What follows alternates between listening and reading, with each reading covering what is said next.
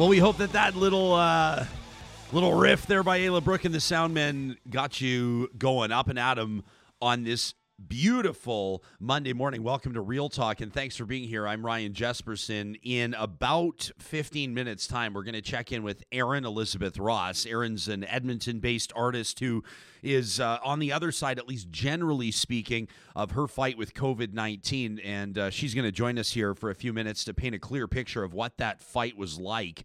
And how many people, I think, may be underestimating this pandemic. We're also going to be checking in today with former federal cabinet minister, infrastructure minister, natural resources minister, Amarjeet Sohi, a former Edmonton city councilor as well. He's going to be teaching a new course, a post-secondary course on racism. And we're curious to know what prompted that initiative, what's going to go into it. But, of course, when you have a former federal cabinet minister here as well, we're going to talk about the federal government's response to COVID-19, the government facing criticism from opposition parties over the weekend, including the Conservatives and the NDP for what the opposition is calling a lack of transparency on the nearly $250 billion that Ottawa has spent on Canada's pandemic response in the past 8 months. Plus, on the provincial political front, former Deputy Premier Thomas Lukaszuk throwing some hand grenades on Twitter over the weekend following the Alberta Election Commissioner's report that a request for an extension of an investigation into the 2017 United Conservative Party's leadership race, that request for the extension was denied. The elections commissioner here in Alberta basically saying, hey, listen, this pandemic is basically, this is Glenn Ressler saying, the chief electoral officer, rather, this is standing in the way, the pandemic and other factors standing in the way of us being able to conduct this investigation in meaningful fashion. We need more time. The provincial government saying no more time. Isn't that a conflict of interest? We'll get into it with Alberta's former deputy premier. Plus, an impromptu edition, because that's the only way it happens, of Hey Neighbour, a segment with our neighbor, Jenny Adams of the Adams Agency. That's coming up in just a second. Some real talk about some real life stuff that I see going on all around us right now. I need a second opinion on this. First, though, the show wouldn't be here without the support of our presenting sponsor, the Bitcoin Well. We're really excited to be partnering up with Bitcoin Well and super excited about their rebrand. You saw CEO Adam O'Brien on a while ago explaining cryptocurrency to us and getting into those details. This is what they do. They make it simple, accessible, easy for you to buy and sell Bitcoin. A number of Bitcoin ATMs here in Edmonton, plus across Canada, but they're proudly headquartered right here in Alberta's capital city. If you want to learn more about what they do at Bitcoin Well, just check out the sponsors link at ryanjesperson.com. All right, Sam, let's get to it. Real Talk starts now. Here's Ryan Jesperson.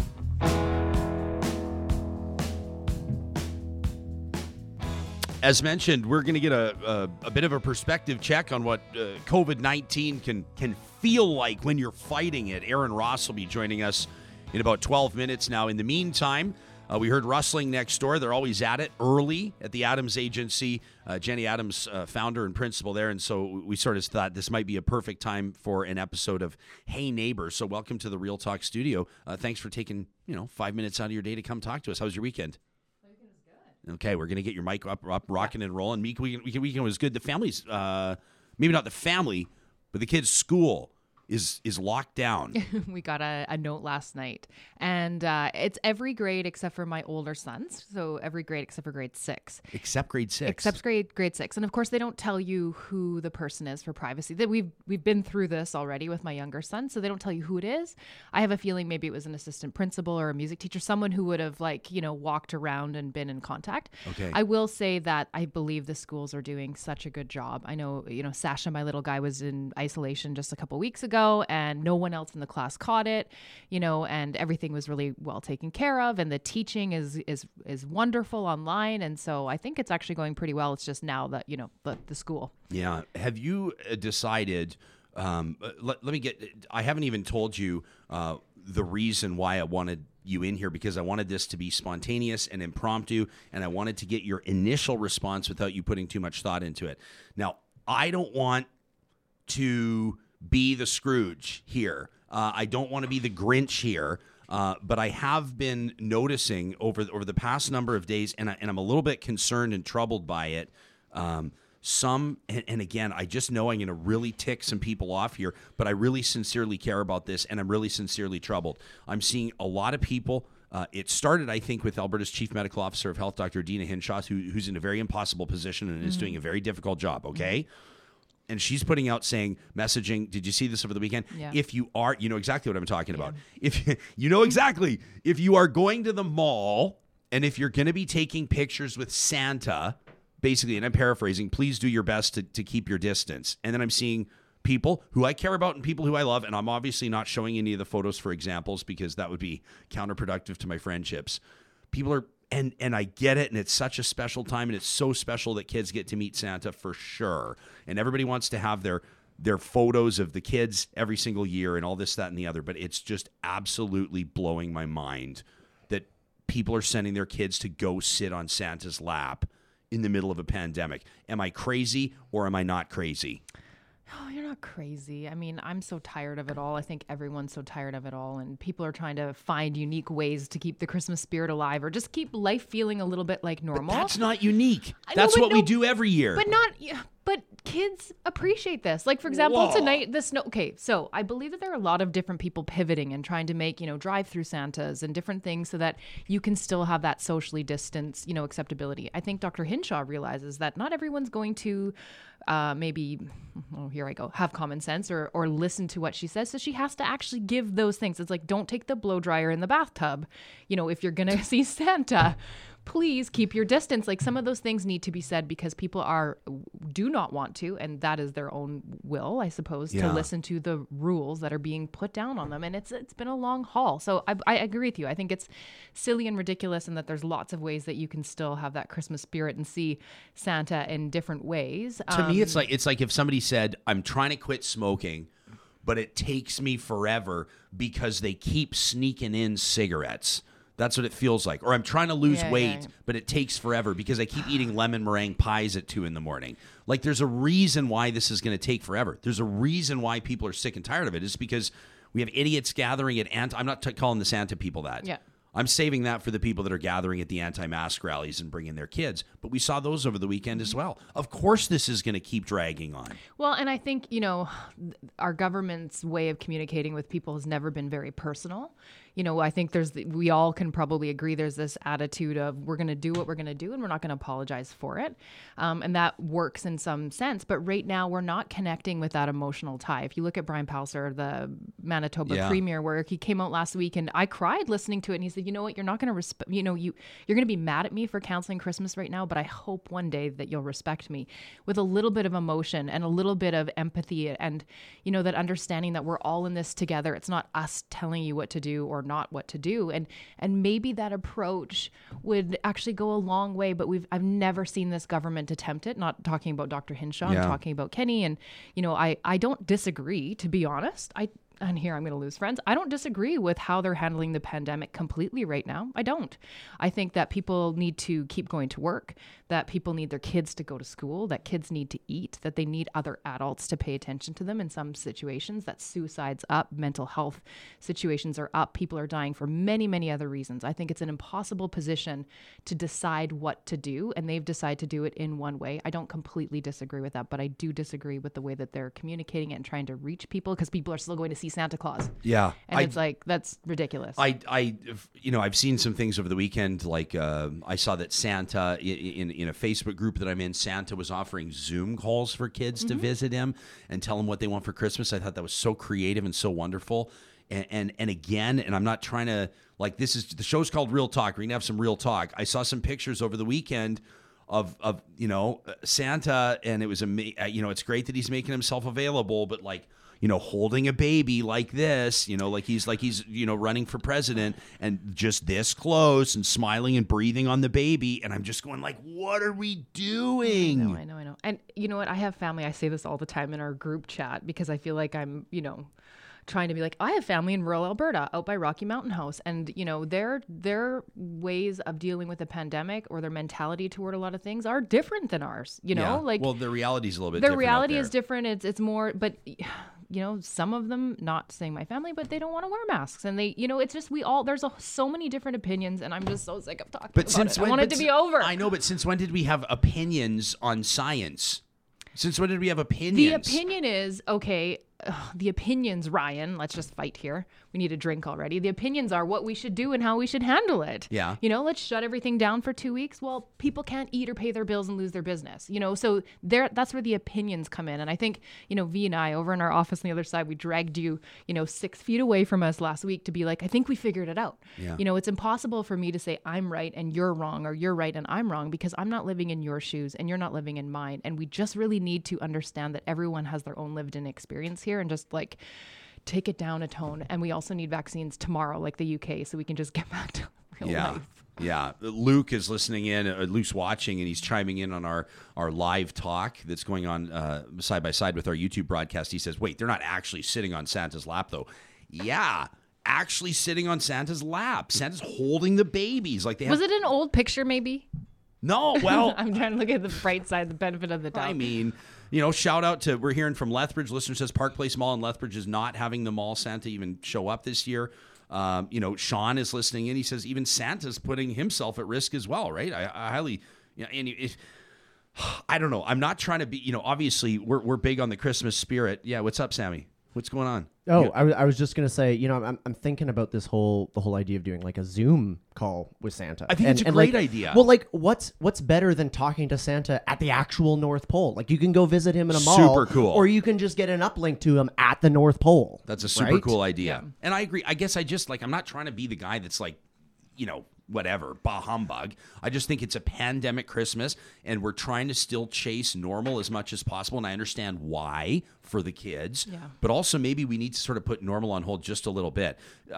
Do you have 2 more minutes? Because you know what I do? I don't have a long commute back to my office. You so don't. That's right. I like these segments of Hey Neighbor. We're going to get to Erin Ross in just a moment. Sam, I hope you don't mind if I put you on the spot a little bit. This is going to be one of the perks of the job for you. Now that you're here, and everybody, you can follow Sam on Twitter at Samuel G. Brooks. You tweeted, you know exactly where I'm going with this. Oh, yeah, I know where you're going with this. Yeah. So Sam tweeted, I'm watching an interview with a Calgary snowbird who insisted on going to Arizona for the winter. This seems to be the pinnacle of selfishness. Well, it prompted an email, and you can send us an email anytime by visiting talk@ryanjesperson.com from Robert, a listener, who we're sure grateful for him tuning in. Did you read his email? It's very reasonable. I did. It's very calm. I don't have time to read the whole thing, but I wanted to give you a chance to respond, and I'd love for Jenny to chime in. He says, I saw Sam's tweet about snowbirds wanting to go south, and if they're selfish if they do. And he said, I can think of many ways to view it, but I'm not convinced that selfish is an honest assessment. He says, I wanted to see if I could formulate why I would go south and whether or not this is selfish. And so he basically goes on. He writes a long email. I can't read the whole thing, but he says, after working for 40 years, I retired. Part of our planning was building a winter vacation home in Arizona. We've owned and lived in this home every winter since 2008. I've always been shamed from those who think I should be happy to stay in Canada all year long. Number 2, he says, we presently here in Alberta live in a condo with 160 other families, right? All of the amenities that we pay for every month, all of them closed. At our winter home, we have a walled-in yard. It's just my wife and I. Says we also purchased medical insurance to cover any issues while we're gone, as we always do, 100% paid from our own income. He says, I'm in my late 60s. I have fewer years left on earth, and I've lived here. Having lived through countless winters in snow like you wouldn't believe, I'm afraid of things like slipping on ice and idiotic drivers that still have their licenses. He also says, my wife and I worked regular jobs. We're middle-class people. We saved. We've paid all of our bills, all of our taxes. We're generous with our friends. Are we selfish for paying our own way without any handouts from government? He also says, after listening to government's COVID advice, from time to time, I admit maybe I'm missing obvious things. He says, the final point I'll make, it's not me being facetious, but I'm concerned about my mental health. Being locked up in a condo with limited outside contact is overwhelming. He says, thanks for reading this. Monday when you're back on air, when you're talking to people, try to figure out what they are and what they are not saying. This is a bigger story than pre-prepared speaking points. That from Robert, who put a lot of thought into that. So what do you figure, Sam? Because now you're the senior producer of Real Talk. When you put stuff out, people are going to pin you on it. And I see both you and Jenny just snap to attention looking over me here. No, I mean, like, far be it. First of all, I don't want to start Twitter fights with our viewers. No, I really don't. This is a healthy dialogue. Yeah, of course. This is healthy. Fundamentally, you still have to get on an airplane and cross an international border. Right? Those are like the number one things we've been told not to do. we can do a little bit of domestic air travel, sometimes with necessity. There's quarantine restrictions depending on which province you're going in and out of. That I personally have a little bit of trepidation around, but I understand that it's kind of necessary right now, and there's some scenarios where you can do that safely, and that's fine. As far as I just nothing is normal this year, and sorry, no, that's totally fine. Jessica's phone is just popped on. It's. I think that there is a very understandable feeling of being isolated and being locked inside and being cooped up, and I can empathize with having to live in a condo building and not have as much access to the outside. So all of those things are incredibly valid points, and I totally see where our guest is coming from that. But I guess I just sort of make the fundamental argument of it is safer for everybody if you just take a year off. Okay, Jenny, what do you think? Selfish or not? I'm waiting till my mic's back on. Is it on? Okay. I don't think it's selfish. I don't think it's selfish at all. If you're going to isolate here by yourself or you're going to isolate there by yourself, it's selfish if you're, out and about and hanging out with your friends and playing pickleball and doing all these things where you're, combining your breathing and everything that we're not supposed to do. But I do not believe that it's selfish to pick your spot and go there. I agree with him what he says about mental health. I agree with him about, length of time left in his life, possibly. Our winters are really tough. It's really dark here. And, we were talking, I was hosting a panel earlier this week, and we were talking about loneliness as one part of it, stuck in your condo. And the equivalent of smoking 15 cigarettes a day is what loneliness does to your body. So if you can get outside and you can get into the sunshine and you can, do what makes you feel okay in this new normal, then I say go for it, and lucky you. My husband works in Mexico, so we were looking at February, March, when kids could still go online and then in school, of maybe going there. We would be flying, we would be taking a risk, but my husband can't work because he's here. And so everyone's kind of taking their own look at risks and what they're willing to take and not. I mean, it's not like this gentleman is going to see Santa Claus. Well, and that's where I kind of wonder if I'm being a hypocrite, in the sense that, like, I know, for example, we heard from we're all being hypocrites, all of us. Yeah, we kind of are all being hypocrites, aren't we? I mean, that's the real talk, right? I heard a while ago from a good friend of the show, Mr. Magoo, Sean, who listens in. He's down in the States. He's down at his I don't know if it's his vacation. I guess it is his vacation, but he lives there half the year. He listens every morning, Mr. Magoo at Shaken, and he was talking to me about why it's important for him to get down there. And again, they've got whatever he has, 4,000 square feet, and he's out on the golf course like by himself hitting balls. And I mean, he's probably going to be more exposed here when he's here. So then I kind of go, well, I guess I don't really have a problem with it. But then Sam makes a compelling point about air travel, and then here I am cracking on mall Santas, and I don't know. I think it's over yet. Is it over yet? Is it over yet? We all just want it to be over. We all want it to be over. Anyway. I just want to hug strangers. Yeah. Like, I just want to run into someone in a restaurant. And oh my God, do I miss hugging strangers? Right? I miss having people sweating on me and spilling beer on me at concerts. 100%. And that sounds gross, but it's just like, no, I would take that over this anytime. I miss drunk people putting me in fun headlocks and trying to get selfies at Oilers games. You know what? I cannot wait, though, until we look back maybe a year from now and be like, remember last Christmas when we didn't have all these things that we had to go to? That Christmas day, I plan on having a fire on my driveway and drinks for anybody walking by that they can pick up themselves, and this community spirit. And I'm trying to look at it in this really positive light, because one day we'll look back and we'll be able to see the benefits. But in the meantime, we need to protect each other and take care of each other and get through this. And I feel like we're like on the home stretch. Very well said. That's Jenny Adams of the Adams Agency. She's our neighbor here. This is an impromptu segment called Hey Neighbor. Thanks for hanging out, Jenny. We appreciate it. Thanks for having Wanted to give a shout out to a couple of the sponsors that are key in keeping us doing this show each and every morning, including the team at Local Waste. By the way, Local Waste, of course, the title sponsor of Trash Talk Fridays at 10 a.m., quickly becoming our most popular segment. If you have a gripe, it can be about anything. Troy, a listener, complained about cake over pie. He hates buttercream icing. He thinks it's overrated. That made it in last Friday. Wildly entertaining. You just send it in to talk@ryanjesperson.com, and you could hear your message presented as part of Trash Talk. Here's the deal with Local Waste, though. They've been running for 25 years, an incredible business ahead of the big multinationals. And now they're looking to expand here in Alberta and maybe even outside of Alberta. If this is something where you're sensing maybe a business opportunity, an entrepreneurial opportunity, Chris Labassiere wants you to give him a call to 780-242-9746. If expansion and the entrepreneurial spirit defines exactly what you want your 2021 to look like, give Local Waste a call. Plus, Friesen Brothers. Yesterday, I had a chance to go tour their brand new store just off the Anthony Henday at Rabbit Hill Road. They're hoping to have it open early spring. It looks unbelievable in there. In the meantime, at their other 14 Alberta locations, the Red Seal chefs are putting together Christmas feasts for anybody that doesn't want to cook. If leaving the turkey to a pro sounds pretty darn good to you, contact Friesen Brothers in your community. Friesen Brothers is Alberta grown and Alberta owned. Let's get to Erin Ross. Erin Elizabeth Ross, if you know art in Alberta, you know her. Phenomenal talent. But here's the thing. We're going to get personal with Erin Ross this morning. She has just emerged, and I'll ask her if we should rephrase that. She's been fighting COVID-19 for the past couple of weeks. She's back on her feet, which I know her friends and family are thrilled about because, Erin, this sounds like it was a hell of a fight. Welcome to Real Talk. Hi, friend. How are you feeling? I was corresponding with you sort of mid last week, and you were going to see your doctor in follow up.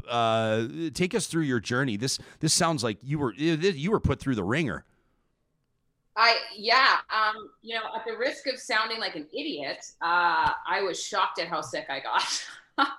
So, talk about hubris, I guess. I was listening to what you and Jenny were just talking, about whether or not people are being selfish with their actions. And I think we've all been, we're trying to self-assess and be like, I'm doing the right things. And I would have said that. And I know that there are people that if I was being followed around by a camera, they would have said, well, were you really doing everything you could have? Because you still got sick. But honestly, I live alone, I work alone, I work in isolation. I had a cohort. I knew there was a risk because I was, I'd gone to the mountains.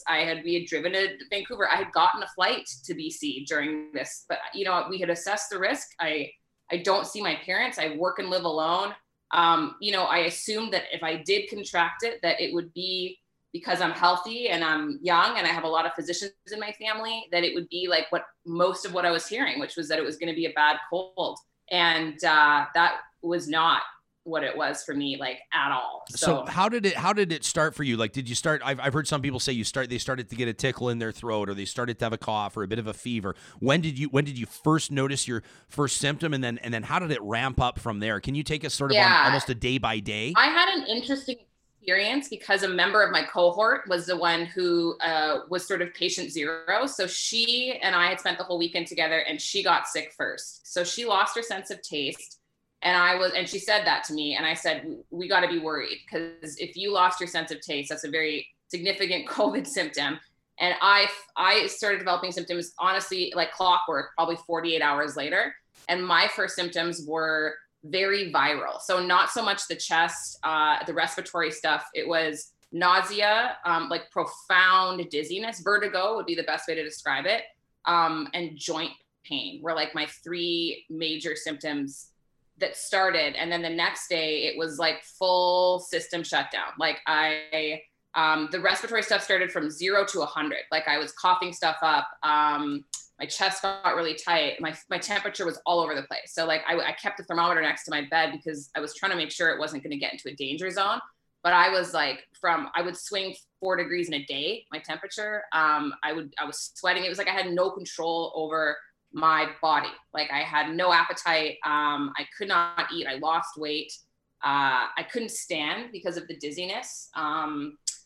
I had GI symptoms. So, mine were less significant than the friend that I got it from. Hers were very significant. And I'm sure we all know now, the two major things you're looking for are any kind of intense respiratory distress or any kind of intense GI shifts where you're just getting dehydrated. So I knew to watch for those things. But honestly, Jessica, I could not believe the list of symptoms are as long as they are, because you can honestly get all of those symptoms in 2-week period.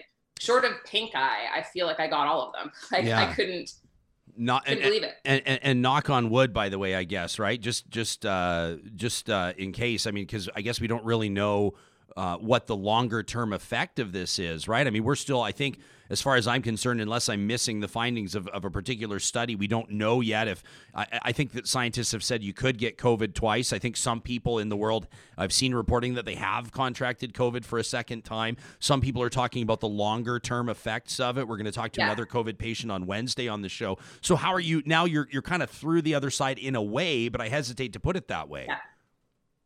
Yeah, it's exactly what, like, you know, I've got, the thing that's interesting about me is I've got 3 siblings who are all very intelligent, one of which is a physician. So she was the one originally in March. She works at the ALEC as an internal medicine doctor. And she said, you need to cancel all your trips coming up, because I had trips coming up, multiple trips for spring. And she said, you shouldn't be getting on an airplane. This is going to be a pandemic. And none of the information had started to filter down yet. So I remember getting in my first, not my last, my first altercation with her back in March, because she said, what, mark my words, this is going to be a pandemic. Like, this is going to be very bad. And I think a lot of, if you spoke to anybody in the medical fields, they all felt this, like they all knew this was happening. So I did have this like acute awareness that it could be very bad, and that there was things like post-viral syndrome, or, you know, I could have long lasting joint issues, gut issues, health issues that, you know, some people are significantly suffering from. And my sister kind of echoed that. She said, you know, if you opened yourself up to the risk to get this, and now whatever happens is your own fault. Like, it was a wake up call, because she was right. So how did your, when's the last time, I'm saying this facetiously, when's the last time you said publicly on the record that your sister was right in a debate with you? That's exactly right. It's tough for me to do that. Anybody who knows my family is like that. Rosses don't like to do that. So it's been tough. Like, we have not seen this, much like the conversation. Again, I listened to you and Jenny Adams and Sam talking, you know, who's selfish, whose behavior is okay. The moral compass on this is difficult, because it isn't linear. You know, like, my sister is married with 3 kids under 6. She's a physician. Her and her husband rely on daycare and assistants to run their household.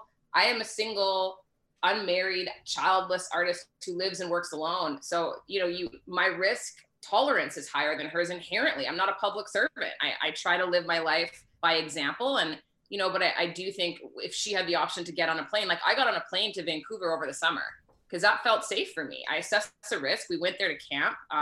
We weren't staying in hotels. We weren't going to restaurants. I got to the airport and I got in a rental car, and that was that. And that felt okay for me. Well, and you know what I also think, Erin, too, is you know, to be fair and to be, you know, objective and open-minded in the conversation, you didn't do something illegal. Like, you know, I mean, to be fair, air travel is being made accessible to people. It's being made available to people. So it's not like people are breaking the law. How has your COVID experience, if at all, changed your perspective on what we're talking about, on social gatherings, on everything else? Yeah.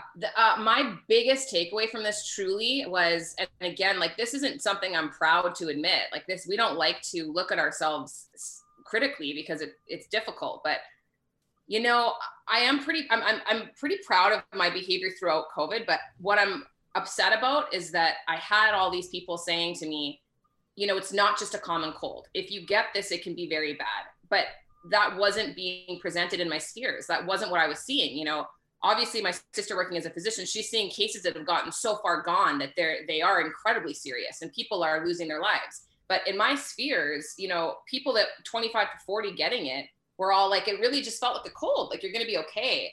So shame on me for assuming that if I got this, I have effectively just to isolate for 2 weeks. But I was even thinking, you know, preemptively, if I get sick, I'm going to set my place up to work at home. Like, I'll be able to paint from my home.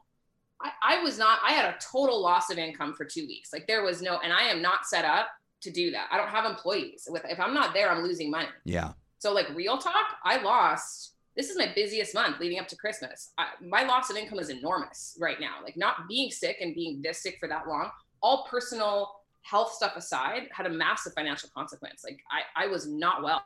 This was not a common cold. And that is the reason I chose to share this was because my experience was so wholly different. I wasn't hospitalized, but man, was I sick. And, you know, I did have a moment in the middle of it all. Day 10, losing weight, seeing all the ribs in the front of my chest, trying to stand. And then I started violently vomiting day 10, which was a new symptom. And I thought, Jesus, do I need to go to the hospital? Like, is it happening? Like, is this what's going on? Like, yeah. There is a middle ground where there are people getting very, very sick. It is still stigmatized. Nobody wants to admit it because they're worried of the shame and the social judgment. And I thought it was important to normalize the spectrum of symptoms you can get. So like my symptoms still, like my case is still considered mild, but it was brutal. Like I could tell. And Erin, what prompted me to reach out to you, first of all, I had heard through mutual friends that you were fighting, and it was right around that time, I guess, you were starting to emerge because you had posted on Instagram, encouraged people to follow you on Instagram, sort of an emotional post of just sharing what your symptoms had been like, and I could see it all over your face that this had been a hell of a fight. I wanted for people to hear this because, quite frankly, let me just read this in a comment. These are the folks that are commenting live on our YouTube thread, and Deanne is listening in, and she makes such a great point. She basically says, I'm so sick of hearing that this virus or that COVID isn't that serious because it mostly affects people older than 80. Deanne says it is completely insulting to suggest that our seniors' lives are any less valuable. We need to wear masks to protect them. You're pretty far from 80, ER, and I think it's important for people to hear that COVID can kick your ass no matter how old or how fit or how healthy you otherwise are. Yeah, 100%. I double down on that sentiment. And that's, people kept saying to me, really? Like, but you can't get sick because I'm pretty tough and I'm pretty strong and I'm pretty fit. And people weren't even like, they were like, come on, it can't be that bad. And it was like, no, like there's no incentive for me to exaggerate what my symptoms were like, or for me to be disingenuous about, what happened here. Like because it is important for people to understand the spectrum of how this can affect you. And some people, they just get a tickle in their throat. And other people, like, my God, man, me and the girl that got me sick, who is also my age, a yoga instructor, very fit, was hit just as, if not harder. She was more sick than I was for longer. Well, I'll tell you what, maybe your appearance here on Real Talk can kickstart and boost your December bottom line. I want everybody to check out ErinElizabethRoss.com. My personal favorite is your firework, but I know you do incredible other series. Your landscapes are phenomenal and have earned you renown across Canada. ErinElizabethRoss.com is where you can find what ER is doing. Thanks for making time for us this morning, friend. I'm so glad that you're back on your feet. Nice to see you. Yeah, you as well. Congratulations. Thank you. We're going to talk to former Cabinet Minister Amarjeet Sohi, plus the news headlines in just a second. Wanted to give a shout out to our friends at St. Albert and Sherwood Dodge. They are keeping us on track. Literally, that's right, the rubber to the road with this 2020 Jeep Grand Cherokee that I'm driving. And I know it's been kind of beautiful right now, actually, knock on wood. We're going to get hit with minus 30 and a foot of snow at some point. And when we do, when I wake up and look outside at 6:45 and I see 8 inches of snow on top of the truck, I know I'm driving the right rig to keep me confident on the road. We've also got my wife and our little guy in a Grand Cherokee because we trust the brand and we trust the teams at Sherwood and St. Albert Dodge. Go see Scott and his team, whether it's sales or service. They want your business, obviously locally owned, locally operating, Alberta's best Jeep dealers. Sam, let's take a look at the headlines.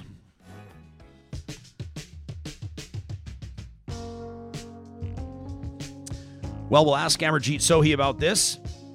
Former Liberal cabinet minister, just curious for his take on it, as federal opposition critics from the NDP and the Conservative Party of Canada demanding more transparency from the federal government.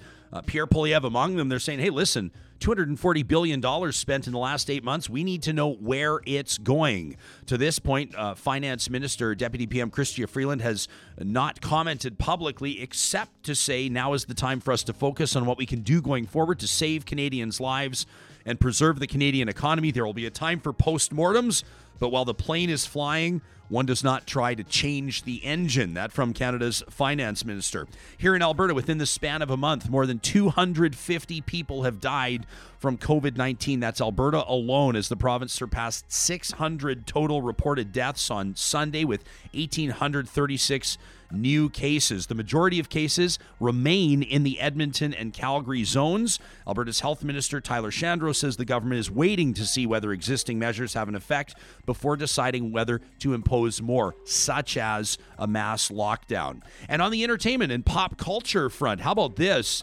Hundreds of millions of dollars rumored to have changed hands, though the exact amount not disclosed, as Bob Dylan sells his entire catalog of songs dating back 60 years to Universal Music Publishing Group. The catalog contains 600 songs, the copyrights, including all of the classics. Dylan topped the Rolling Stone list of the 100 greatest songwriters of all time in 2015. The song Like a Rolling Stone, named by the magazine as the best ever written. Sam Brooks brought this story to my attention. Are you a big Dylan guy? I don't know if I'm classically a big Dylan. I mean, like, you have to. I've seen him live once before. It was phenomenal. I'm glad that I have that experience under my belt, just because it's he's an odd figure. I think the thing about Bob Dylan is he's such a writer. He's such a poet that there's an entire era of popular music that was written by him, whether he performed it or not. So many of the classics that we love right now, like Jimi Hendrix, All Along the Watchtower, that's a Bob Dylan song, right? Yeah. So it's I think that he's made such an impact on music that it's significant. Whether you love him or hate him, you have to respect the guy. Yeah. I thought it was crazy to see Dylan's songs have been recorded more than 6,000 times by various artists, like you said, including the Hendrix version of All Along the Watchtower. The Dylan show, I got to see him live once as well, down in Calgary. This is, I guess, about 15 years ago. At that point, it was kind of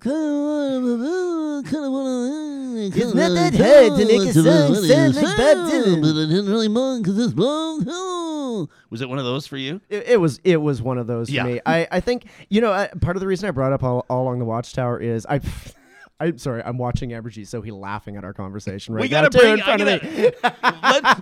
bring in Amarjeet, as a matter of fact, because he's sitting here. We got a former federal cabinet minister. This guy steered the ship on infrastructure and natural resources for the governing Liberals following his election in Edmonton Mill Woods back in 2015. Of course, a former Edmonton city councillor before that.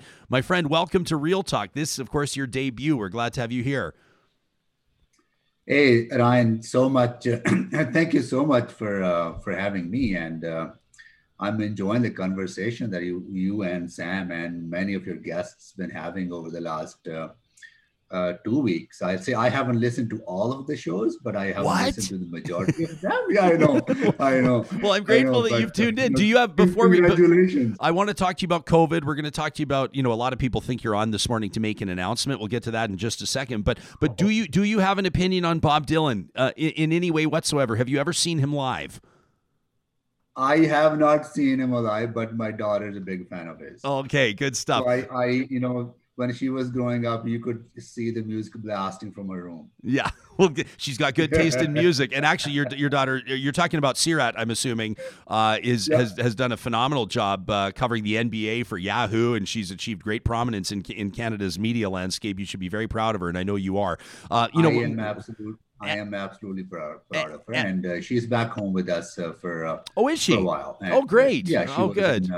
She moved to Los Angeles in February, but then because of the COVID situation, she came back in July, and she's been with us since then.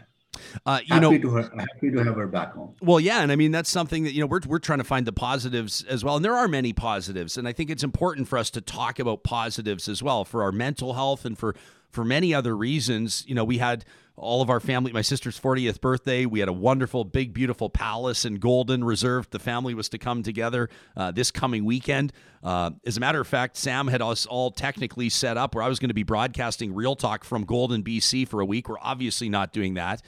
If for no other reason, I'd be absolutely crucified. And then, of course, our family Christmas gathering has been canceled. It will be just our tight family unit. But I think that it'll be a unique and beautiful holiday celebration unlike any other. Where's your perspective, or how are you wrapping your mind around the reality right now in the context of the pandemic? I know this might be a little, you probably didn't expect this, but I must tell you that this COVID situation and 2020 and the last part of 2019 has been very, very difficult for our family. Losing the election was, I would say, the least difficult part of that, right?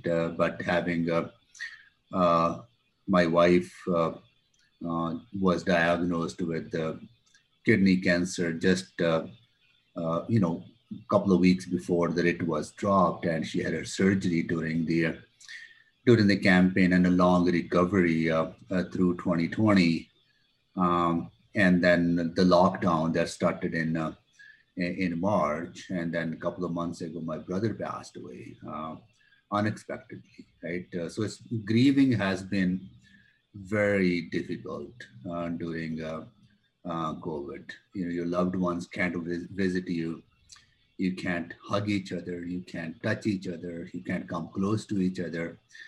And along with many of the other restrictions and precautions that we need to follow, my heart goes out to 600 and so Albertans who died because of COVID, and many others who died because of non-COVID situations, as my brother was. And it's not normal times. It's so much pain, so much anxiety, and unable to console and grieve together, because grieving is a communal act. Of course, it's not an individual act, right? And if you can't do that, that leaves scars, and you think about all those things. So it's been a very, very difficult. So I feel how people are struggling, and all the challenges related to that. But I see hope on the horizon.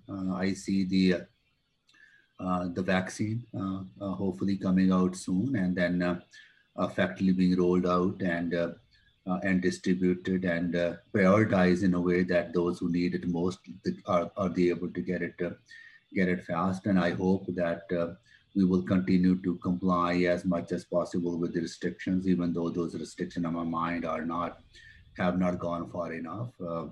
We're asking certain segments of the population to sacrifice more while tolerating the unruly behavior of other folks, right? And this inconsistency in expectations, I think, have caused to the confusion.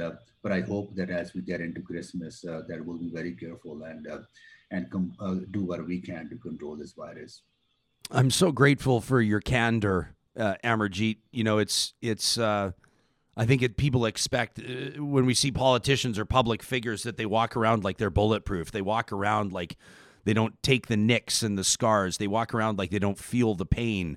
And what you've just divulged to us, that losing the federal election, a job that I know that you loved in October of 2019, was the least difficult part of this past year for you, is a huge perspective check. The reality of not being able to grieve in community is one that your family is experiencing and continues to experience, and many other families as well, as you alluded to. Limitations on gatherings, funerals, there's no normalcy. And this is not to mention the people, many of them tragically seniors in long-term care, that are fighting COVID and ultimately dying by themselves. Families, anguished family members cannot visit. These people are suffering alone, and it's something that I don't think maybe that we've talked enough about, because I think maybe it's just too painful for a lot of people to take it on, but I think we need to talk about it. How are you finding comfort? I think we need to talk about these issues because these are very emotional issues. And sometimes we don't open up. We don't open up in a way that allows others to see the humanity in us, allows others to see the pain and deep grief that as individuals we go through. And you're right. And one of the reasons that I wanted to come and talk to you today, Ryan, is absolutely talk about these emotions, because people don't see politicians as average people.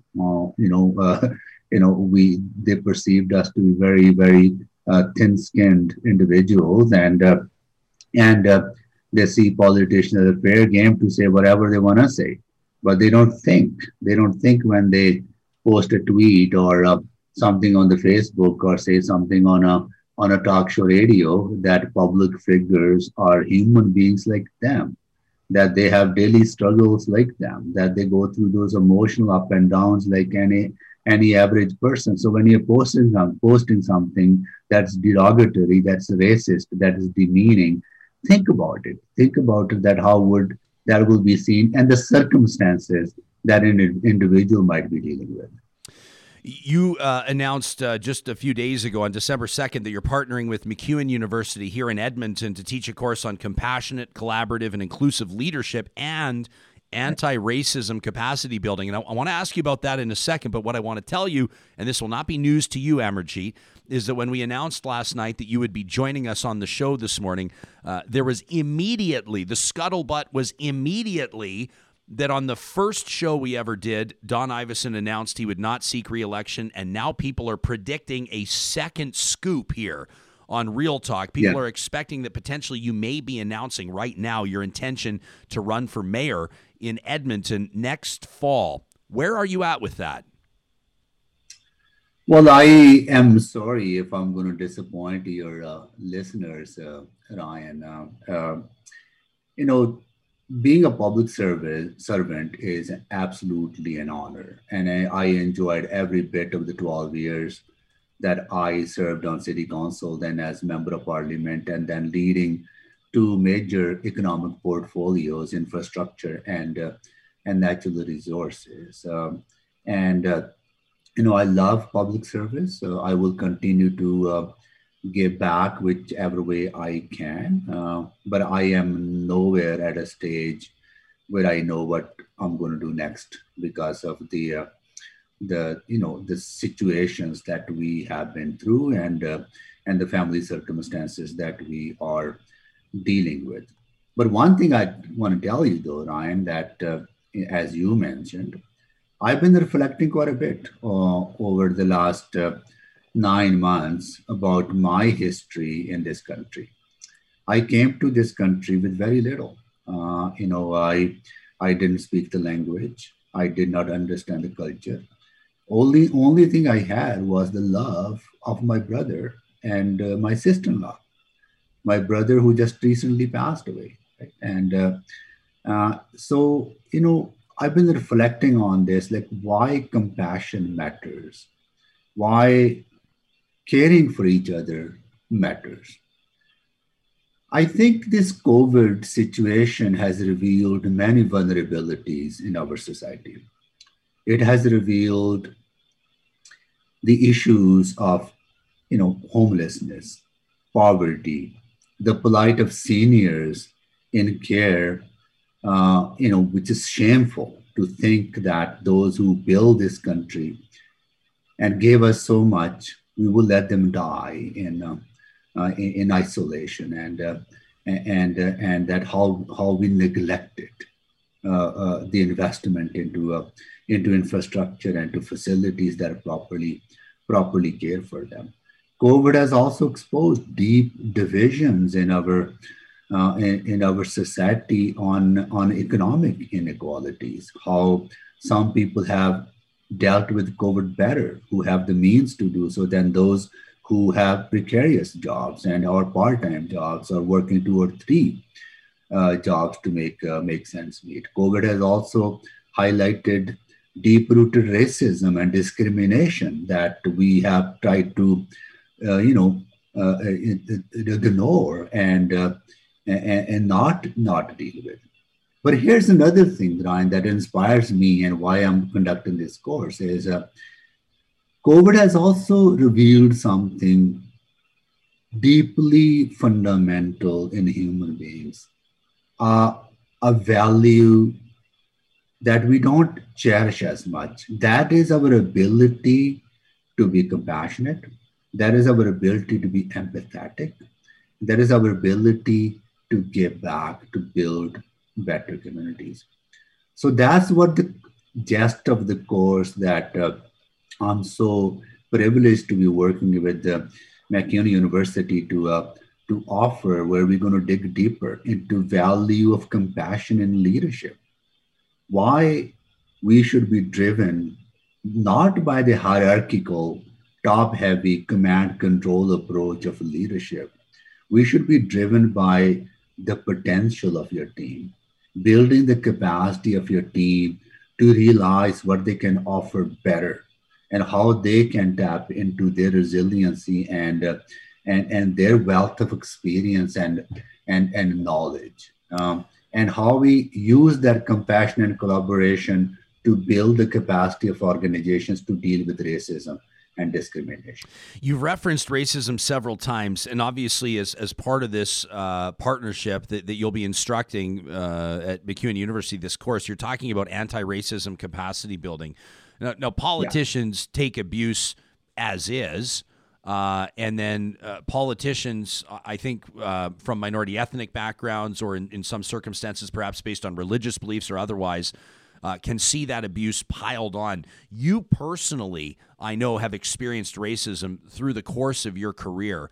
How have those experiences contributed to what you'll be teaching at MacEwan University, and how will you be communicating your experience to people that haven't walked a mile in your shoes?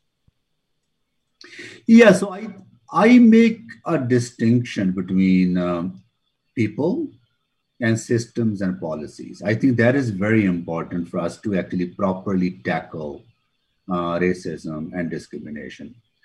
I don't believe that people are inherently racist or they have the tendency to discriminate. People learn their behavior from society.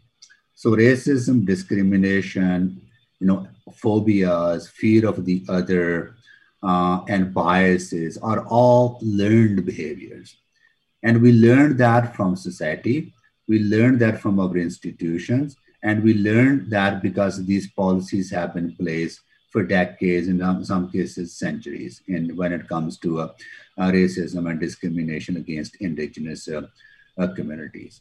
So we need to focus on changing the policies. We need to focus on changing the systems and give people the capacity and the reflection to talk about their own biases, to talk about how they have been influenced by those racist policies in their lives and how they have contributed because of their individual actions of racism and discrimination. I think that is very important, at least in my mind, that if you're looking for sustainable solutions to building anti-racist society, then you need to make that distinction and focus on systems and focus on policies and have a thorough, very difficult discussion.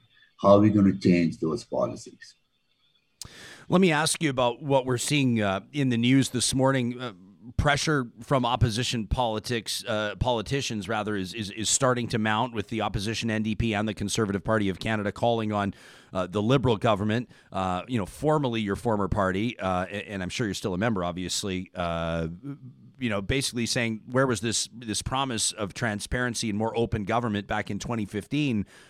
With then Liberal leader Justin Trudeau, who, of course, became Prime Minister that election. Where is that now? Opposition parties saying, we've spent nearly $250 billion over the past 8 months. The government's not showing us which companies have achieved the wage subsidies, how much, where the dollars are going.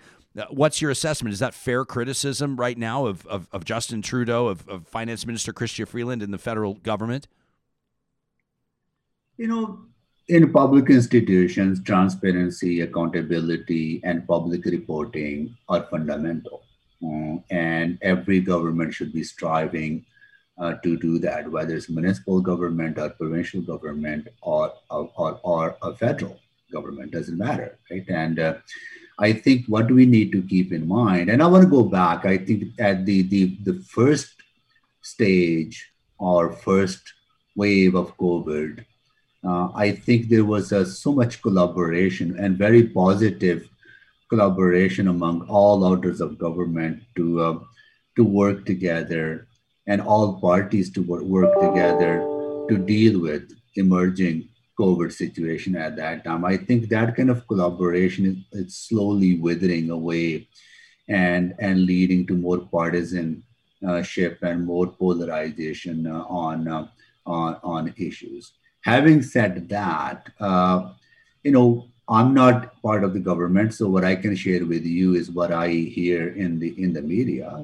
Close to 9 million Canadians have directly benefited from CERB or other federal support systems. Close to 2 million businesses have accessed either wage subsidy or rental support systems that are in place or other support systems that are in place. So money has gone to support Canadians. It has gone to support and sustain small and medium-sized businesses and to retain jobs. As more information becomes available, I think that it's imperative on the part of the government that they continue to share more information as it becomes available. At the same time, not losing focus that we are still in the middle, or we'll probably say worse situation that we were in March, April or May. We are in much dire situation as far as COVID is concerned, and we need to continue to focus on dealing with that, at the same time trying to be as transparent as possible. Amarjeet Sohi, our guest, former federal minister of both infrastructure and natural resources. Obviously, a lot of your work through the course of your term was focused on pipelines and some of the more contentious elements of pipeline approval. I note that by way of your Twitter account at Sohi Amarjeet, you cite an update at transmountain.com. People can go directly to that website to get updates on the construction of TMX, where it notes as of December 3rd that construction of the nearly $13 billion pipeline well underway, the pipeline expansion planned to be in service in December of 2022. You're out of the game now, so to speak, but obviously still keenly aware of updates with regards to these projects. What does that update mean to you? And let me ask you, I mean, it almost feels like a stupid question, but how important is it to see these pipeline projects approved for the economics, not just, here in Alberta, but across the country, in your opinion? I worked on Trans Mountain Pipeline Expansion Project. I gave my last year and a half of Natural Resources Ministry. I would say last year and a half of my life in solely focusing on this project to get it back on track, fix the broken process, and undertake a robust, meaningful consultation with Indigenous communities to listen to their concerns and then work with them to find solutions and offer accommodations, which we have done. I'm very proud, Ryan, that we engaged with more than 120 Indigenous communities. At the end of the consultation process, only 4 Indigenous communities still disagreed with us. So other vast majority either agreed or they were satisfied with the consultation process. And even those 4 that disagreed and took the federal government to the court lost their chance, and federal Court of Appeal stood with the work that I did and my team did in dealing with consultation and resolving issues. And that case went to the Supreme Court, and Supreme Court upheld the process that we put in place and how we conducted ourselves. Now contrast that decision to this earlier decision where Federal Court of Appeal quashed the federal decision saying you did not do a proper job. So in a year and a half and 2 years, we completely changed everything and got to the right conclusion. I'm very happy that this project is moving forward, and it will be done in a couple of years. I don't want to blow my own horns, Ryan, but I think it is important for Albertans to understand that this is the first pipeline expansion in 50 years that will get our resources to markets beyond the United States. And it's a significant project, and I'm very proud, regardless of the election results, regardless of the very polarizing situation in 2019 and the things that I had to deal with at that time and difficult situations. And in some cases, the hatred that came toward my way. Despite all those challenges, I am very proud that this project is moving forward, because this is a very important project. This is not about Amarjeet Sohi or Justin Trudeau or Jason Kenney. It is about people. It is about Albertans who rely on the natural resources sector, oil and gas sector, and they deserve to have a better price for the product they produce. Well, let me ask you. So for a show called Real Talk, let's get down to it, because you've referenced a couple of times the environment around that federal election in 2019, which was toxic and nasty. And we saw it in the provincial election in 2019 as well. We see it in the American election that we recently saw in November. And you could be led to believe that this is the new way of doing politics. Can you paint a clear and real picture of what it was like? I mean, what were you subjected to? Maybe you don't have to repeat some of the things, but like, what was the spirit of what people were saying, and how you've won elections? You've participated in elections before at municipal and federal levels. Was this one demonstrably different? And if so, how? Well, I'll share a couple of examples with you, Ryan. I was making a presentation at the Chamber of Commerce in Calgary. There were people demonstrating outside, even though I have been the champion of the pipeline, not only TMX, but also, Keystone, as well as Enbridge Line 3, that another pipeline that I worked on. And I made another presentation in Edmonton to the Chamber of Commerce. People are demonstrating, yelling and screaming and calling me out. And I was in Red Deer after meeting with some energy sector folks. We were grabbing lunch at a fast food chain, and we were just leaving the restaurant. There was a guy in the drive-through. He rolled down his window and he yelled and said, hey, so he get ready to find another job in couple of months when the election comes, right? So that kind of rudeness and untoward, and then some cases racist remarks that I had to endure with. But here is, I think, the underlying of this polarization, Ryan. I think we can tackle it. I think we can resolve it. I think the underlying reason is this perceived conflict, or this perceived contradiction, that you cannot grow your economy and take action on climate change at the same time. I think this perceived contradiction between energy and the environment, and oil and gas and the environment, is driving this polarization, and it has become political. And social media has flared it up in a way that we are not willing to have a reasonable, thoughtful debate that we can continue to develop our natural resources in a sustainable way and continue to create a job. At the same time, we can make efforts, and we have the know-how and technologies and the policy levers that allow us to be net zero by 2050 and make a real contribution to dealing with climate change. I think if we reduce this polarization and come to a table with open minds, I think we can go a long way to reducing this kind of very unnecessary back and forth sniping that we see sometimes in politics. Amarjeet, we're going to be talking to Thomas Lukaszuk in just a moment, so I'll wrap this interview with this. But I want to ask you, I'm sure that you have obviously informed insight into what the world is watching, which these compelling farmers' protests in India. If you look at the diaspora, I mean, geez, in South Edmonton yesterday, if you were trying to get around, forget about it. There was a car rally that I think I saw reports there were more than 1,000 cars at some point.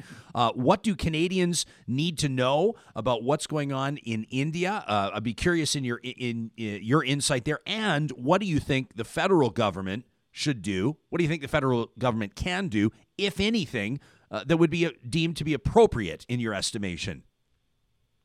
Well, briefly, Ryan, I think what we need to understand that farming and agriculture is a way of life for vast majority of Indians, right? A lot of people whether regardless which state you live in, but particularly in Punjab and in Haryana and Rajasthan and UP and Gujarat and central India, it is a source of livelihood for vast majority of people.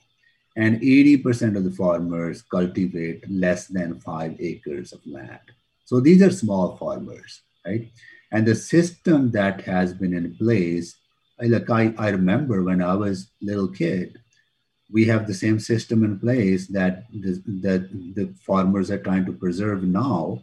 And that system has worked because that system creates local, I would say, development of markets in a way that you're dependent on each other.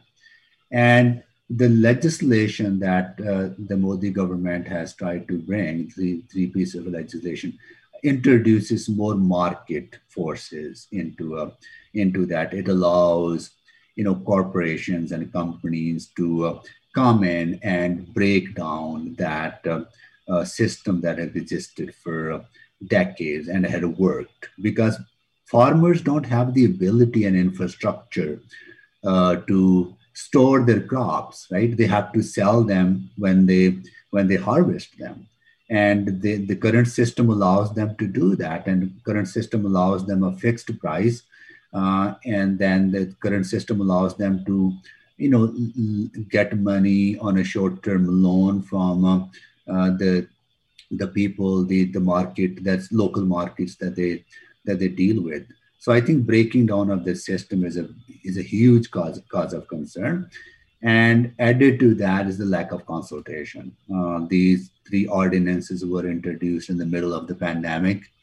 And then the legislation was passed in the middle of the pandemic. There was hardly any consultation with the farmers. Now, hundreds and thousands of farmers are marching and circling the capital, Delhi. And why you seeing expression of support here in Canada and other countries is that vast majority of us who come from India, immigrated from India, come from farming background, right? So we understand how the system worked, and we still have family members and relatives who are farming, and that's why you're seeing the overwhelming support. And I'm glad that Prime Minister Trudeau affirmed that Canada stands with peaceful protesters, that people have the right to make a case to their government, and government should be listening to those concerns. Let me ask you this. I was having a conversation literally just yesterday with a good friend of mine named Doug, and I hope that he's watching this interview because he knows you're going to be here with me today. And he's troubled that, and he is a compassionate guy. Don't get me wrong. I know him well, and he's got a big heart, and he's got a big heart for community. But he's concerned that in his mind, the Trudeau government, the federal government in Canada is poking China and India in the eye repeatedly with a stick. He's concerned about the relationship between the Trudeau Liberals and the Modi government in India, and he's especially concerned about the federal government here in Canada's relationship with China, with these two emerging or arrived global superpowers. I think it's fair to call China a superpower, and certainly India is growing there. What would be your response to a Canadian, a compassionate Canadian like Doug? Certainly his politics would differ from yours with regards to what's appropriate for Canada to be taking a position on when it comes to China, or in this case, India? It is always a very difficult balance, Ryan. I've been there. I served in federal government for 4 years. It's always a hard balance between how you convey the values that Canadians hold very near and dear to them, which are people's right to protest in a peaceful way, which is about protecting human rights, which is about making sure that there's fairness in the world. The people should not arbitrarily be detaining Canadians when they visit other countries. In case of China, and at the same time, I understand what Doug is talking about, which is that we live in a globalized world. We live in a world where we depend on trade with each other, and Canada being one of the trading nations, we need to expand our markets, and we need to expand those markets beyond our traditional partners. It is a very difficult balance, but you need to strike that balance because otherwise you cannot compromise your values. At the same time, cannot ignore your economic interests. Amarjeet Sohi, former federal infrastructure minister, federal natural resource minister, of course, an Edmonton city councilor.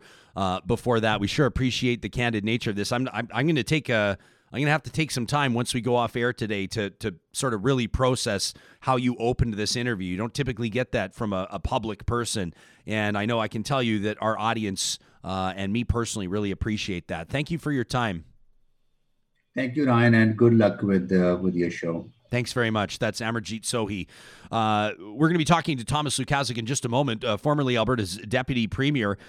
First, though, I want to tell you about Alta Storage. We're really excited to have Alta Storage on board as a builder here with Real Talk. They are your one-stop shop. If you're considering a move and you go, yeah, but are they residential or commercial, right? Are they for big jobs or small jobs? Well, they've got you covered regardless. You know these pod-style containers that everybody's raving about? Well, they can help you. They'll drop one off. All right. You want to fill it yourself? That's fine. You want to use their frog boxes, these eco-friendly moving boxes everybody's talking about? They got you covered there. Or if you're looking for staff, like workers, to help you out with the heavy lifting, they can do that too. They've got you covered from start to finish. They are locally owned, locally operating, employing local people, and they want your business. You can check out Alta Storage by visiting, of course, the sponsors link at ryanjesperson.com, or you can call them directly at 780-993-ALTA. That's the team at Alta Storage. Also wanted to give a big shout out to the team at Park Power. Park Power is powering the Real Talk RJ hashtag. That's how you can get in touch with the show. They're your friendly local utilities provider offering internet, electricity, and natural gas in Alberta. Their call centers are here, their customer service is here, and they share their profits with nonprofits here. So if you're open to switching up your utilities provider, on behalf of the team here at Real Talk, may I humbly suggest you check out parkpower.ca. Let's get to our next guest. For, I think off the top of my head, it was 14 years he represented his constituents as the MLA for Edmonton Castle Downs. That included a number of different ministerial roles and, of course, the deputy premier role under former Premier Alison Redford. Thomas Lukaszuk making his Real Talk debut this morning. Thomas, welcome to the show, and thanks for making time for us. Ryan, I'm going to...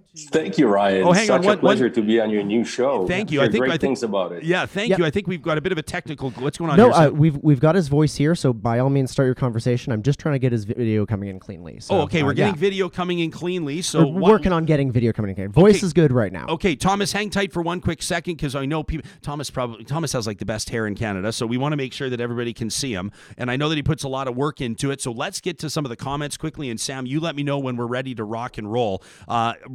We have Real Talk viewers and listeners, of course, that are streaming us on Mixlr Live every morning, plus watching us live on YouTube, and that includes the YouTube comments thread, the live comments, which is amazing for us to keep an eye on this. Marco chiming in on what Amarjeet Sohi was commenting on with regards to the protests, the Indian farmers and even protesters, demonstrators, let's say, here in Canada, showing their support for those farmers' plight. Marco says Indian farmers deserve our support. They are under attack by corporations that want to further impoverish them. Sandra's also watching us live on YouTube this morning. She says, in my opinion, the country's leader, in other words, Prime Minister Justin Trudeau, should give Canadians support when like-minded ideals are threatened, which is an interesting take on that as well. Some of you are commenting on Edmonton's mayoral race next fall in 2021. Peter says, part of me really would like to see Amarjeet Sohi run for mayor. However, if both he and Andrew Knack were to run, that would split the progressive vote and enable Mike Nickel to win. That could be interesting as well. I don't think Mike Nickel's going to win regardless, and Andrew Knack hasn't announced, so keep that in mind too. But it'll be interesting to see how that mayoral race develops. Sam, can you bring down Thomas's mic until we have him ready to go? I don't think he knows he's hot. We're also going to be, of course, taking a keen look at Calgary's mayoral race and what's going on there, as well as other races across the country here. We've got a bunch of people chiming in say, so what's the deal with Real Talk anyway? Is it an Edmonton podcast? Is it an Alberta podcast? Is it a Western Canadian podcast? Is it a national podcast? The answer is yes. It's a podcast based out of Edmonton with a prairie perspective taking on national issues. And it's been amazing for us. Of course, we can track and see where people are visiting our website in huge numbers, by the way, and we're so grateful for that. But we're seeing people that are tuning in from international markets and right across Canada, including Ottawa, Toronto, Montreal, Vancouver, and we're very grateful for that. A good morning to Winnipeg as well. Strong numbers in Winnipeg. We want to talk about the issues that matter to you here in Canada. And of course, it'll be coming from a Western Canadian-based host. That's where the podcast is based. That's where a live show is based. But we're going to be talking about issues that matter to Canadians from coast to coast. Are we ready to rock and roll with Thomas Lukaszuk? All right, let's get him in here. Alberta's former deputy premier and a friend of the... Yeah, see, that's the hair I'm talking about, Thomas. We had to make sure that your video was ready. Video was ready to I did rock. it just for you. Yeah, well, we're sorry to sort of have a bit of a rocky start there, but we want to do it right here. So a good morning to you, Thomas. I know that you were here for much of Amarjeet Sohi's interview. He talked about the nasty nature of that 2019 election. I remember after the 2015 election, when you were, I think for a lot of people were really surprised that you were beaten in Edmonton Castle Downs. I don't know that people were surprised that the government lost, the Progressive Conservative government, but you had been a very popular MLA. Did anything that Amarjeet said about the feeling of losing an election, the experience, did that take you back 5 years ago? Well, it does. It's always somewhat personal because there is that personal sense of rejection, but you're part of a larger team. And when the whole team gets rejected, you get rejected as well. So it's frustrating when you hear at the door people saying, well, if you're running for a different party or if you're independent, I'd vote for you. But sorry, I can't support you as part of this team. But what do you do? After that election, you have to regroup. But that last election was probably the second one in a row of what I would call nasty elections and some underhanded moves taking place, which really took away from the fair playing field. Because historically in Alberta, no matter what side of the ledger, winning or losing you were on, Albertans had a sense of satisfaction that elections were fair. The party that was preferred by majority won. Now we have entered an era where there are machinations behind the scenes that really do sway the outcomes of elections. And that should be really problematic to all Albertans. Well, I think that there's a story being reported by the CBC over the weekend, and this is why we reached out to you for your comment on this. Glenn Ressler is Alberta's chief electoral officer, and it was noted on Friday in front of an all-party legislative committee that Alberta's UCP government denied the chief electoral officer's request for a 4-month extension. It's typically capped at 3 years, but a 4-month extension into the complex investigation into alleged election wrongdoing centering around the 2017 leadership race of the United Conservative Party, the whole alleged kamikaze campaign. Now, it seems unbelievable to people, including me, that a government, a party under investigation would hold the power with regards to the decision whether or not the investigation continues. It's not surprising that a government that may have news to hide might suggest that the investigation should wrap up quietly and immediately. Now, you've served as deputy premier, a longtime cabinet minister. What do you make of what you're seeing here? This isn't unprecedented, but it's the first time it's investigated. What we're seeing, the moves that were made, and we use the term allegedly for legal purposes, but as you know, Elections Alberta has already fined more than $300,000 in fines for virtually cheating in elections, in the UCP leadership race and subsequent election. What happened in this last leadership race where Jason Kenney won happened once before, and that's when late Jim Prentice ran as well. But not much was made of it then, and now, thankfully, at least there were investigations that were instigated. So what you have is a situation where the elections officer, the commissioner, started an investigation, had reasonable and probable grounds to believe that fraud occurred, fined in excess of $300,000, and wanted to continue investigating. And Jason Kenney and his UCP MLAs fired him. They dissolved that entire office. So it took a number of months for this investigation to regroup under Elections Alberta, and then COVID hit in. So obviously it delayed the investigation. There is a legislative provision that they can only proceed for 3 years. And that was put in place to make sure that there aren't ongoing witch hunts. You know, if you can't put your investigation together in 3 years, odds are there isn't anything there. But in this case, it was clearly an interrupted investigation. All the suspects have lawyered up and they're refusing to show up, refusing to speak. So now the commissioner says, in view of all these delays and in view of the fact that you fired the lead investigator for obvious reasons, in view of the fact that we have COVID, can we please have 4 more months to finish this investigation?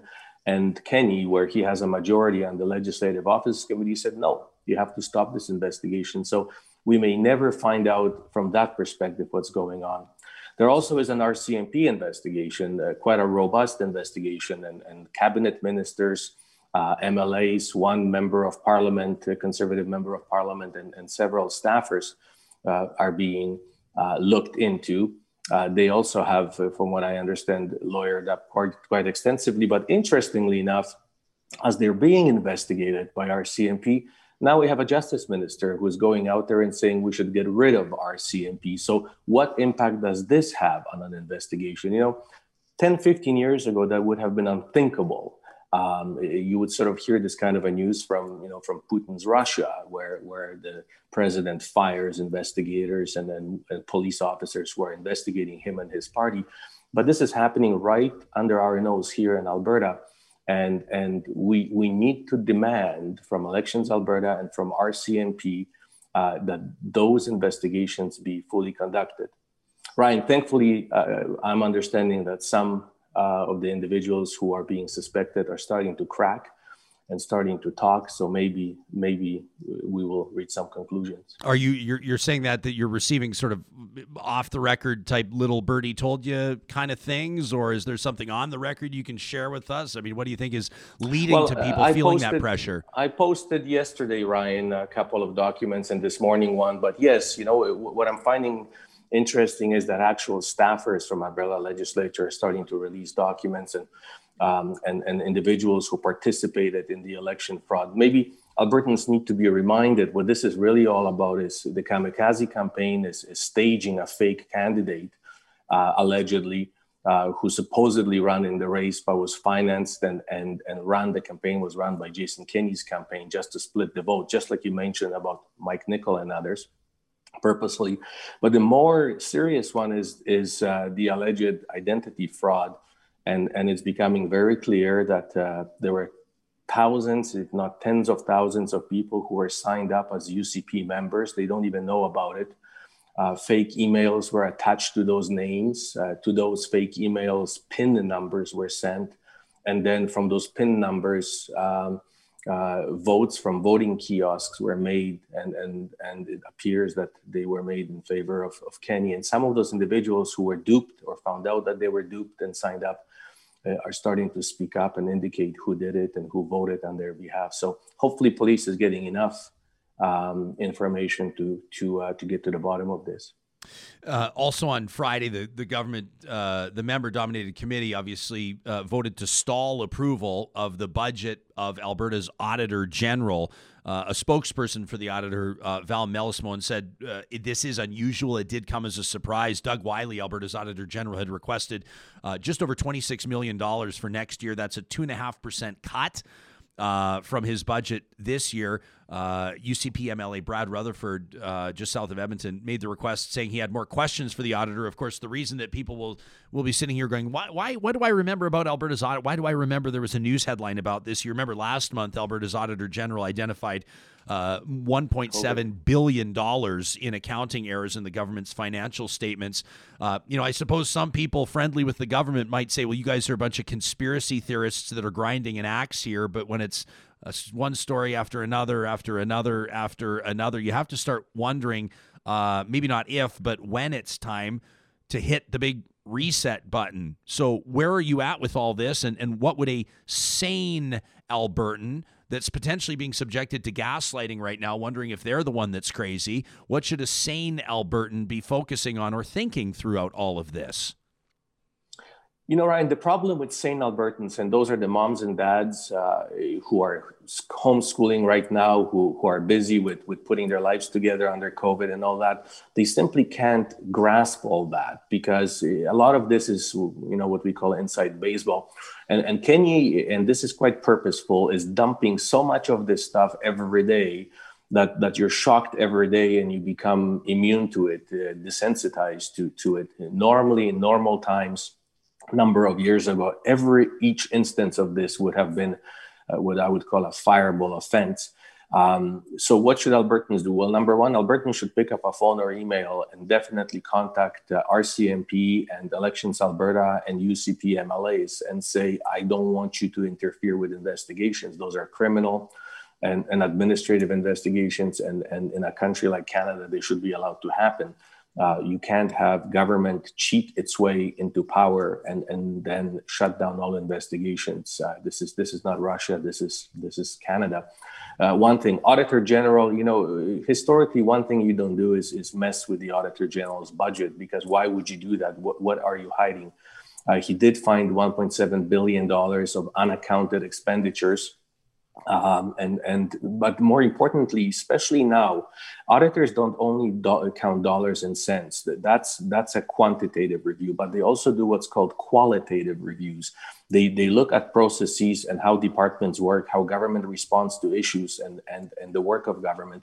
And now, particularly in what is considered to be lackluster response to COVID, our Auditor General, for our own safety and our own lives, God forbid another pandemic erupts one day in the future, should be able to do a full review of government's response and what lessons can be learned. What did we do right? What did we do wrong? So at this point in time, Auditor General actually becomes very crucial because he is the independent body that reviews the performance of government, not only from financial perspective, but from administrative perspective. How prepared is government to handle situations like this?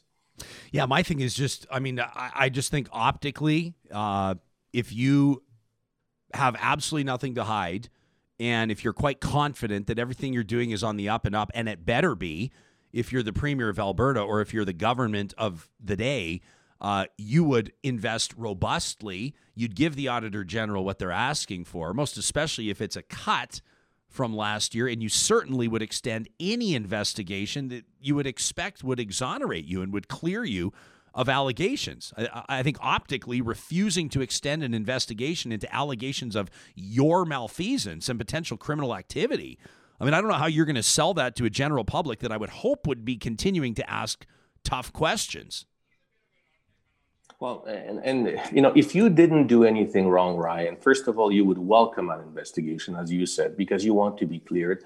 Plus, you wouldn't lawyer up. All these individuals have hired pretty powerful criminal lawyers right now. So why? If I have nothing to hide, I will gladly speak with our CMP. It's my understanding that they're not very collaborative either. With investigators, why would you do that? But the problem is that Jason Kenney really doesn't care about optics. This is a premier who talks about his ill perceived human rights in the face of people dying and sort of gaslighting anti-maskers and others. He still is convinced that there's 2 years till the next elections, and he is convinced that Albertans will not re-elect NDP, and he is convinced that he is the only game in town. So perception at this point in time isn't as important to him as it would have been to leaders and premiers in the past. It's no secret that yourself and Premier Kenney, there's no love lost there. Obviously, there was a high-profile dust-up several years ago where I've never been able to say this in an interview before, Thomas, but he called you a complete and utter asshole when he was a federal MP. And, of course, you were in a position of great influence, political influence in Alberta at the time. Many people may seek to dismiss your comments here this morning simply as someone who has always had a problem with Jason Kenney and vice versa. Let me ask you, as objectively as possible, based on your 14 plus years of experience at the Alberta legislature, including in very senior positions of leadership, as you evaluate how the Alberta government has managed this COVID-19 pandemic, what would you do differently? What do you think is realistic, viable, executable? What would you have done differently? Ryan, yes, he did call me that, and that's not appropriate, obviously. My issue with Jason Kenney isn't personal. It never is. I served under 5 premiers in Alberta. Some I liked more than the others. I served with many colleagues and federal government members. Some I liked, some I didn't. But the fact is, this is not about personalities. My issue with Kenney has always been about his zealous policy that's based on some false neoliberal, because it's not conservative ideology and some strange interpretation of Christianity. And just so you know, the time he called me a complete and utter asshole is when I and a group of lawyers who did it pro bono took him to federal court because he was actually deporting a dying worker, injured temporary foreign worker who got hit as she was riding on a bicycle to her job at McDonald's. And all doctors agreed, particularly the ones from Glen Rose Rehabilitation Hospital, that if she gets shipped back to Philippines, she will die because they didn't have the medical care that she required to stay alive. And Kenney said, well, sorry, she's a temporary foreign worker. Lukaszuk, which part of worker don't you understand? And he signed a deportation order. We took him to federal court and we won. And guess what? She is here in Edmonton. And I believe she became a psychologist. She actually graduated from one of our universities. Wow. That's what this was really all about. Now, what would I do differently with COVID? You know what? First of all, when you deal with a pandemic, and I was in government when we dealt with 9/11, and then we dealt with the floods, you listen to the experts because, I'm a teacher by profession and a private sector business person. And all of us as MLAs and cabinet ministers come in with some form of experience, but not necessarily that experience that is required to deal with an emergency. So when emergency experts tell you that this is what needs to be done, you don't question it, you do it. It is evident right now that the advice, the best medical advice that is given by World Health Organization, by Dr. Hinshaw, is vetted through a cabinet committee and not fully implemented. So that is a willful negligence on behalf of the government, just from an implementation perspective. The second problem we have is the playing politics with COVID. It is unthinkable to have a premier come out and suggest that Albertans have some rights under the charter not to wear masks or to conglomerate and stage protests and sort of playing dog whistle politics, trying to support his base in their inconceived ideas. That is simply not only unethical, but it's just unbelievable that a premier would play politics with a situation like this. Now he's sort of, for the last couple of days, trying to walk it back. What a strong premier, and premier who has only one goal, and that's the lives and safety of Albertans should do, is what Premier Pallister from Manitoba just did right now. He says, hate me right now. I will make sure that you wear masks. I will make sure that you live up to all the medical advice. And then later, I hope that you will respect me for it. This premier wants to make friends on both sides. On one side, he is supporting his base and gaslighting it. And on the other side, he wants to look like a reasonable premier. This is not time for politics. I am certain that Albertans actually would re-elect him If he would say, this is what Dr. Hinshaw recommended, I may like it or may not like it, but this is the best thing for you, and hence I'm implementing it. And look, Ryan, obviously the haphazard restrictions that he placed 2 weeks ago, on Tuesday, it'll be 2 weeks, are not working. We're looking at almost 2,000 cases every day, and the number of people dying is increasing. There really is no excuse for this inaction. I called it a 5-alarm fire on Twitter over the weekend, in putting out that this has nothing to do with politics. It shouldn't have anything to do with politics. I know, Thomas, I'm curious for your insight here.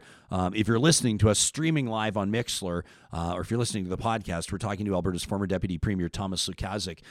Regardless of who you voted for or who you might vote for or whatever, Alberta's numbers are off the charts, and we're hearing people ring the alarm bells, wave red flags on this show, and I'm talking about doctors out of the ICU, infectious disease doctors, emergency room doctors. I'm not talking about people that don't know what they're talking about. We're going straight to the source, and these people are saying we're in trouble, and we're going to be in even more trouble in 2 or 3 weeks from now. And to me, what drives me nuts is that, people will point out Alberta's a little bit different, and Alberta does have somewhat of a unique culture. And I'm a proud born and raised Albertan, but and by the way, even that qualifier is so messed up. Who even cares? All these dumb, unproductive conversations about who's a real Albertan or a true Albertan or an old stock. I mean, these are ridiculous and unproductive. But the point is, we'll say Albertans would never accept a PST, or Albertans won't, agree to wear masks, or Albertans won't agree to shut down measures like the rest of the country will. And then we look at our numbers, and it's like, well, what the hell is it going to take for us to get on board with pretty plain spoken, science-based recommendations like wear a mask or potentially hit, shut down for a couple of weeks on businesses? Thomas, you obviously, had to pursue and then maintain political popularity. I mean, politicians have to sort of, that exercise of job security comes with the territory. Are Albertans that much different from the rest of Canadians, where words like freedom and liberty resonate like the bell with Pavlov's dog, that all of a sudden we ignore things like spiking COVID cases and overloaded ICUs? I mean, what's going on? Take us into the psyche. This is a mythology. It's a bit of a self-fulfilling prophecy. We tell this story, and then somebody retells this story to us, and we think that that's how we're being seen by other Canadians. The fact is that Albertans are Canadians, and we care about our parents dying in hospital just like any other Canadian, and we know that we live in a community. Nobody lives on an island, and we need to do the right thing.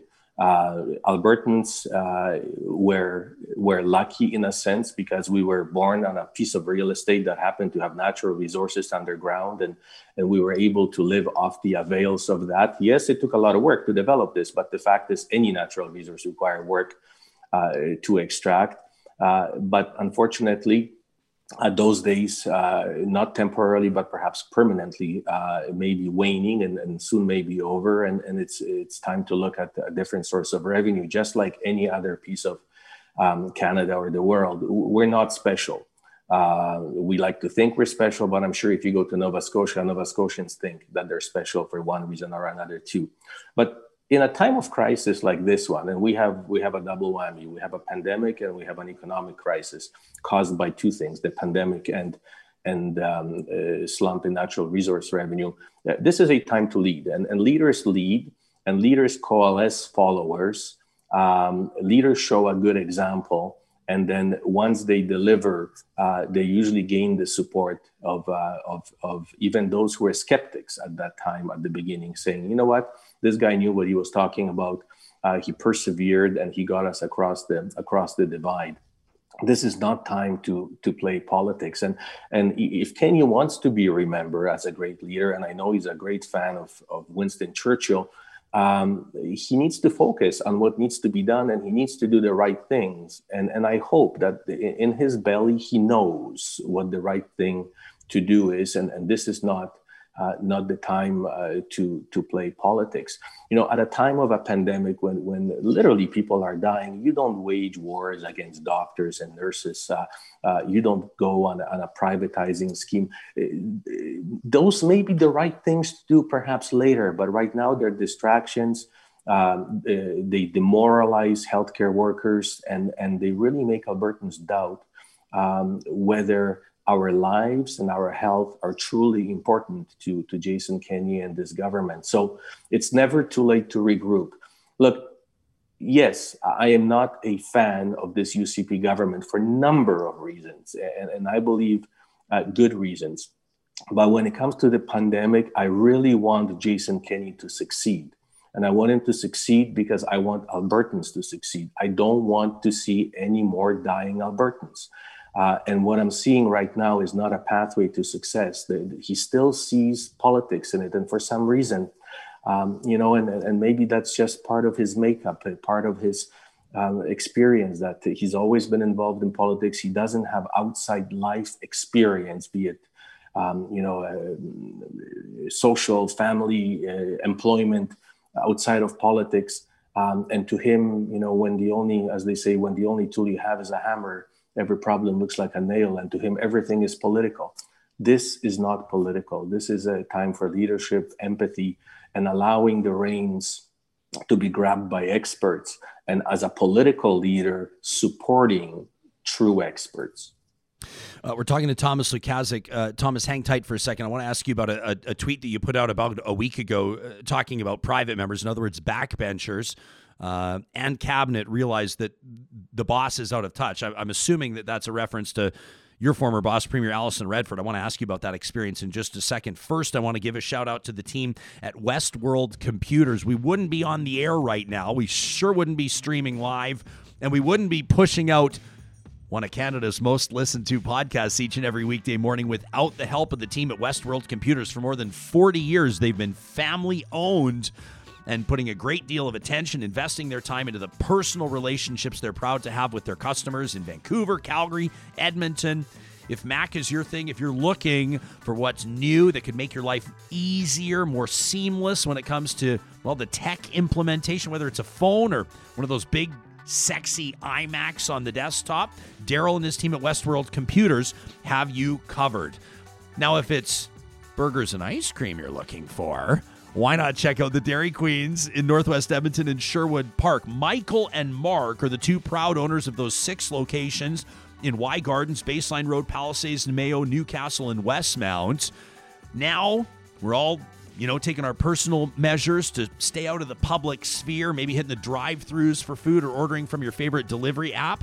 The Dairy Queens of Northwest Edmonton and Sherwood Park are the ones that have always been giving back to the nonprofits, the charities in their communities, and they're proud to support us here at Real Talk. So what more reason do you need to show some love to them? Our thanks to Dairy Queen for their partnership. Thomas Lukaszuk, former Deputy Premier of Alberta, our guest here into overtime. Can I keep you for 10 more minutes, Thomas? We asked for you till 10, but I'm not going to cap this conversation.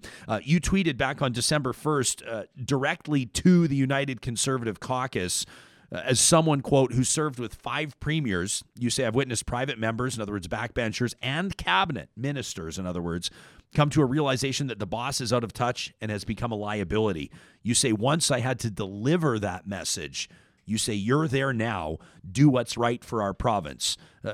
I'm assuming you're talking about former Premier Alison Redford. What are you talking about specifically? Actually, more than one. I was elected in 2001, and by the time 2004 rolled around, there was a group of MLAs and key PC party supporters who wanted to get rid of Ralph Klein, and they already had another candidate ready to take over the leadership. Then later, it happened with Ed Stelmach. There were a few of, I would say, wild rose, ultra-conservative, sort of Kenney-style cabinet ministers who wanted to get rid of Stelmach really badly. And then ultimately, yes, Alison Redford was the next one. So what happens is, particularly backbenchers, and what's unique in Kenney's situation is that all previous premiers tried to keep their backbenchers happy. which means they would appoint them to committees and put them out to work and have them consult with Albertans on a variety of issues. And this way, not only feel as an important member of the team in policy development, but also they would get a little bit more exposure in the community, in the media, which would help them get reelected. With Jason Kenney, what is really unique is that he really doesn't use his MLAs for nothing. Everything is outsourced to consulting companies, and these guys, other than constituency work, which is important, don't have much input on policy development. But by this time, particularly during COVID, as MLAs, they must be hearing from their constituents. And I know, because I'm hearing from strong UCP supporters of past who are now having second thoughts about where UCP is heading and their ethics and other things. They're hearing it much more than I do. So by this time, backbench private member MLAs would start wondering, what am I doing here? Is this the job that I was hoping for? And what are my odds? Most importantly, what are my odds to get reelected in my riding with a premier who has the lowest polling in Canada, and it's only going down and seems to be lost his stride, almost out of touch on every issue he touches. So by this time, Ryan, what happens is the backbench MLAs behind the cabinet's back and the premier's back start having little meetings and discussions. Should we cross the floor? Should we threaten to cross the floor? How do we separate ourselves from this negativity? We're seeing this with one member of his caucus from Lethbridge. And I have a feeling that soon we will be seeing more because, we can't paint them all with the same brush. There are some decent people in that caucus that want to do a good job for their constituents and simply cannot agree with what's happening with this government right now. And now is the time for them to make the move. Because what backbenchers often forget is that premier can't be a premier without them. He can't win votes in a house without them. And actually, the power is in their hands. Each and single one of them will not use that power against the premier. But when there is a larger group and they start noticing that there is enough of them to make a difference, they will coalesce. And I'm certainly hoping that within UCP caucus, the common sense and the desire to do the right thing for Albertans will prevail. There's such a culture, though, of intimidation, and let me just sort of a peek behind my curtain. I'll pull it back. It's interesting for me, and I would never violate the trust of these people, but ministers and MLAs, ministers in this government and backbench MLAs, several of them, Thomas, I've had conversations with, very productive and wonderful conversations. We've gone for drinks or lunch several times. I've had ministers joke to me that hopefully premier doesn't find out that we're talking, or I'm going to get my wrist slapped. Or I remember I hosted an event a while back where I took a picture with a cabinet minister, a very prominent cabinet minister, who leaned in after and said, "You're not going to post that, are you?" I mean, what kind of ridiculous sort of environment has been created here where ministers and MLAs who continue to correspond with me, and like I said, I would never violate their trust, and quite frankly, I appreciate the inside perspective they provide, but they'll tell me to my face, "I would love to talk to you, I'd love to do an interview with you, but I would get in so much shit. There's no way I could possibly do it. It wouldn't be worth it to me." And so their silence, their ongoing public silence, in my assessment, perpetuates the reality which they lament, which makes zero sense to me. And at some point, that's got to break. That's got to crack. But they're legitimately afraid, Thomas, of the consequences of speaking with a journalist, with a talk host, which to me is bananas, and it deserves more attention, I think, than it's getting. I agree with you. And, it's interesting because you're in the media, I'm not, and I'm experiencing the same thing. I have current staffers from Alberta legislature, and actually, believe it or not, from Premier's office, sending documents and emailing me from private fake accounts and via social media. And yet they're scared to do anything in that office and speak up. There is a top-down government. Kenney's the only one in his premier's office that's running the show. Notice how few cabinet ministers get any exposure on any files. There's about 3 or 4 that get some, and usually negative, and that's about it. So, and media is intimidated, Ryan. Let's be frank.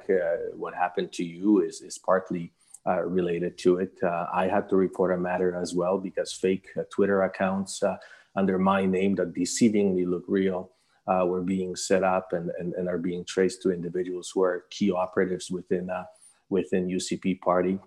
It's a strange mentality, and I don't particularly, considering my background, don't use those words lightly, but these are tactics that I experienced as a young person in communist Poland, but we see coming out of Russia, where there will be no opposition. If you will speak against our policy or work against policy, we will crush you personally, professionally, or in any possible way.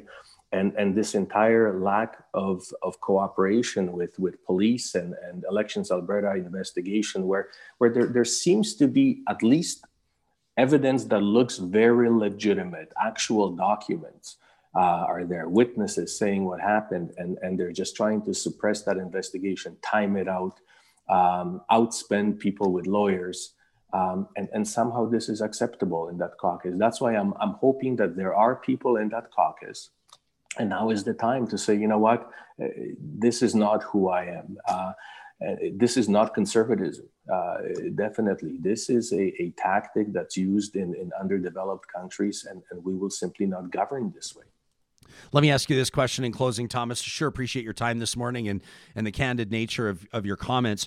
Several people on either our YouTube thread or on Twitter, or even people texting me personally on my phone, are curious to know if you would ever have any appetite to re-enter the provincial political arena, and if so, would you do so by seeking the leadership of the Alberta Party? I've asked you this a year ago. I asked you this when Greg Clark left, more than a year ago. But there's also sort of that theme that people are talking about, that potentially Alberta might now be a two-party system where you're either voting for the NDP or you're voting for the United Conservatives. What's your personal inclination here? What might your personal future look like with regards to politics? I know that your wife might have something to say about a re-entry. And what do you make of the assertion that Alberta is a two-party landscape moving forward? Yeah, well, your wife comment is very accurate. It would take a lot of convincing. Plus, I'm truly enjoying what I'm doing right now. So that would be difficult. I left the private sector, my own business that I built up the first time I ran for office, and now to do this second time would be difficult to do. A two-party system is not a good system, and we see this in the United States. It's very polarizing. But at this point in time, an introduction of a third party would frankly be problematic, because it would split the center-left vote and give Kenny even an easier ride into our next term. What I am hoping for is that the NDP reconsiders its place on the spectrum somewhat further, and opens itself up to some more conservative, perhaps progressive conservatives, to influence their policies and influence their structure, and maybe for the next election, having a two-party election wouldn't be a bad thing. Alberta Party, I think, is made up of great people. I really admire Jackie Fensky. She's working so hard, but putting together a new party, particularly midterm, it could cause more damage than good at this point in time. So at this point in time, with great deal of lament, I think a two-party system may be the best that we may have. Or maybe there is hope that internally, as I said earlier, backbenchers and some well-intended UCP supporters will say enough is enough. This is not what we supported. We're going to change the UCP party, but I'm not optimistic. I mean, that would be as dramatic an overhaul to flush out.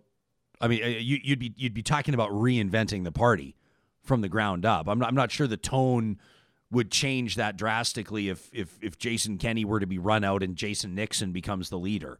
right? Or like I don't. No, there is a certain sense of fundamentalism that's already built into this party, and parties are no different than human beings. There's a certain DNA that a party acquires, and it's very difficult to change. So if we're looking at changing parties, I think it would be easier to change the NDP party into even more of a mainstream party. Although, I know many hardcore NDPers were unhappy with Rachel Notley because they thought that she became too conservative. Totally.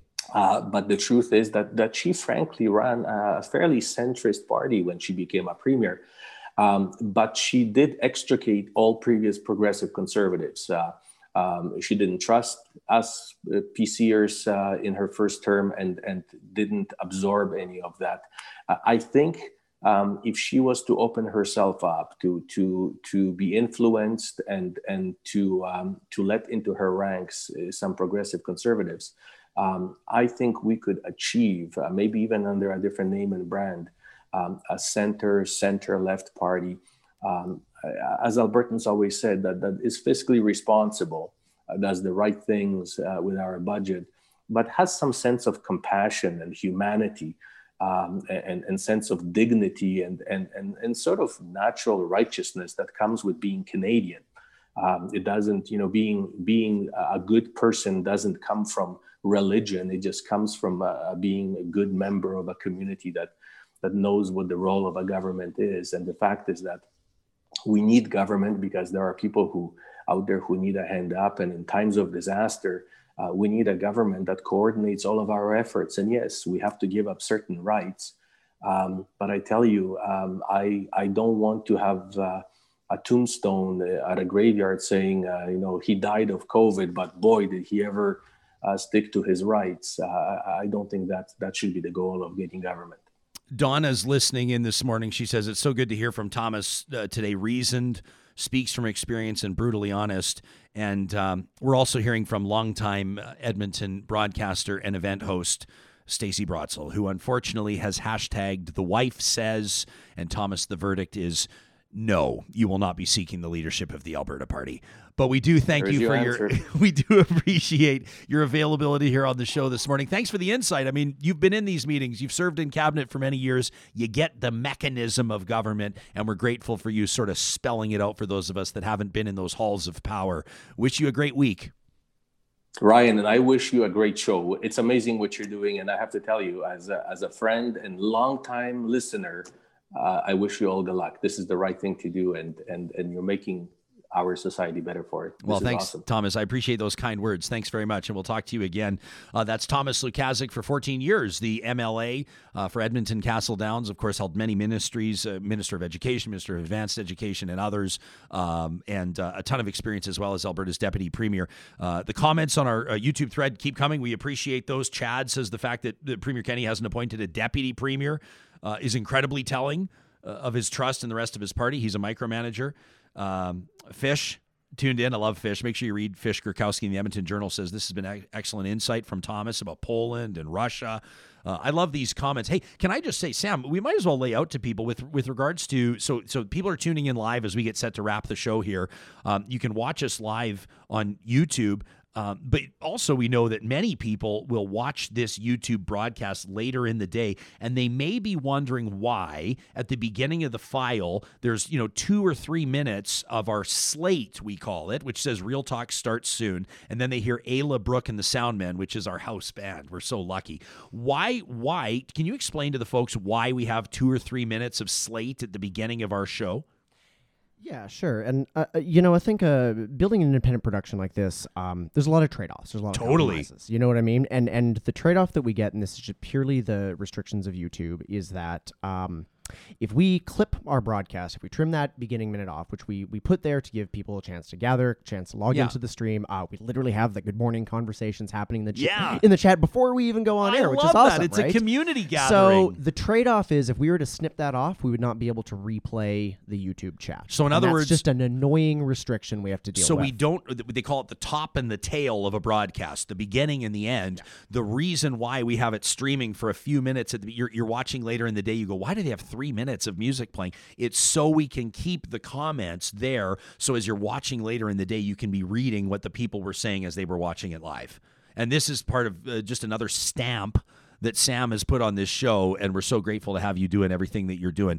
We're watching the news here in studio. Interesting to see the Prime Minister, Justin Trudeau, has just addressed the nation, noting that deal with Pfizer around that vaccine. Canada signed that deal with Pfizer that'll provide 20 million doses of the vaccine. The first run of those should be available, says Prime Minister Trudeau, 250,000 of those vaccines by the end of this year. So we're talking in the next 3 weeks or so, there will be 14 different distribution sites, and this is a story that we'll continue to cover tomorrow. Before we sign off, wanted to show some love to the team at Clean Air Club. You know that obviously Sam and I were very aware as we were building this studio that we were doing so in a COVID era, and air purification, clean air, just a healthy environment was more important to us now even than it would have been before, and that's saying something. So we consulted with the team at Clean Air Club, and that's when I learned a little bit more about what they're doing for businesses and residential properties. You know, a big part of what they're doing comes down to furnace filters. So whether it's just dust in the air, whether it's pet dander, or whether it's anything else, I know we start to think about this and we kind of get the heebie-jeebies, right? We don't like to think about breathing this stuff in, but the fact of the matter is we do. And well, it's always been up to us to maintain our furnace filters, right? To make sure they're cleaned and swapped out, but we're lousy at it, right? Most of us are anyway. It's the last thing on the to-do list, and we stare at it for like a month until, oh my gosh, we realize that we're way overdue. At cleanairclub.ca, you get all set up and then they handle the rest. They make sure you get the right size of filter. They drop them off at your home along with a special gift for their loyal subscribers. It's a local company and it couldn't be easier. Clean air has never been so important. So check out cleanairclub.ca, or you can find the link to their website under the sponsors tab at ryanjesperson.com. We covered a lot of ground today, Sam, and we left a ton on the table. I mean, I asked you to pull video of that anti-mask rally in Edmonton. Do you have that locked and loaded? Do you want to just load this up and we can chat about it for a quick second? This is one of the things, and we're seeing these rallies. Just go ahead and roll it, Sam. And these are one of the rallies. This was Mick Ozzie. He's hilarious, by the way. Why don't we listen to him behind the camera here? Right now, so they can tell Justin Trudeau what the Canadians feel about Canadians being locked down across Canada. Luckily, there's only about 70 or 80 dumb T-nucks here in Edmonton. Maybe I shouldn't even be doing this, but I had to come. I wish they'd get arrested. They should be arrested. Fined. No, just fine them all. Fine them all $1,000 and fine the organiser lots. Because they're breaking the rules. Look, they're spreading it right now. They're spreading it right now. So that's that's Mick. I mean, there's nothing funny about the rally as far as I'm concerned, but that's Mick Ozzie who posted that on Twitter. These anti-mask rallies are, quite frankly, absolutely infuriating. Yeah, I don't have something to say other than, yes, they are absolutely infuriating. Like, are you looking for a contrary take here? I don't have one. They're absolutely infuriating. No, I'm just looking for real talk. That's his real talk. I don't have anything to add to that. Yeah. Well, I'll tell you what, maybe that's a sign that we should wrap today's broadcast. Look, we're all of a sudden at 2 hours. Should we just make the show 2 hours? We might as well just say the show is 2 hours. Sam and I will consult, and we'll let you know what we determine tomorrow. In the meantime, we thank you for tuning in. Tell your friends about today's episode and make sure you share it. And we'll see you tomorrow again at 8:30 Mountain Time.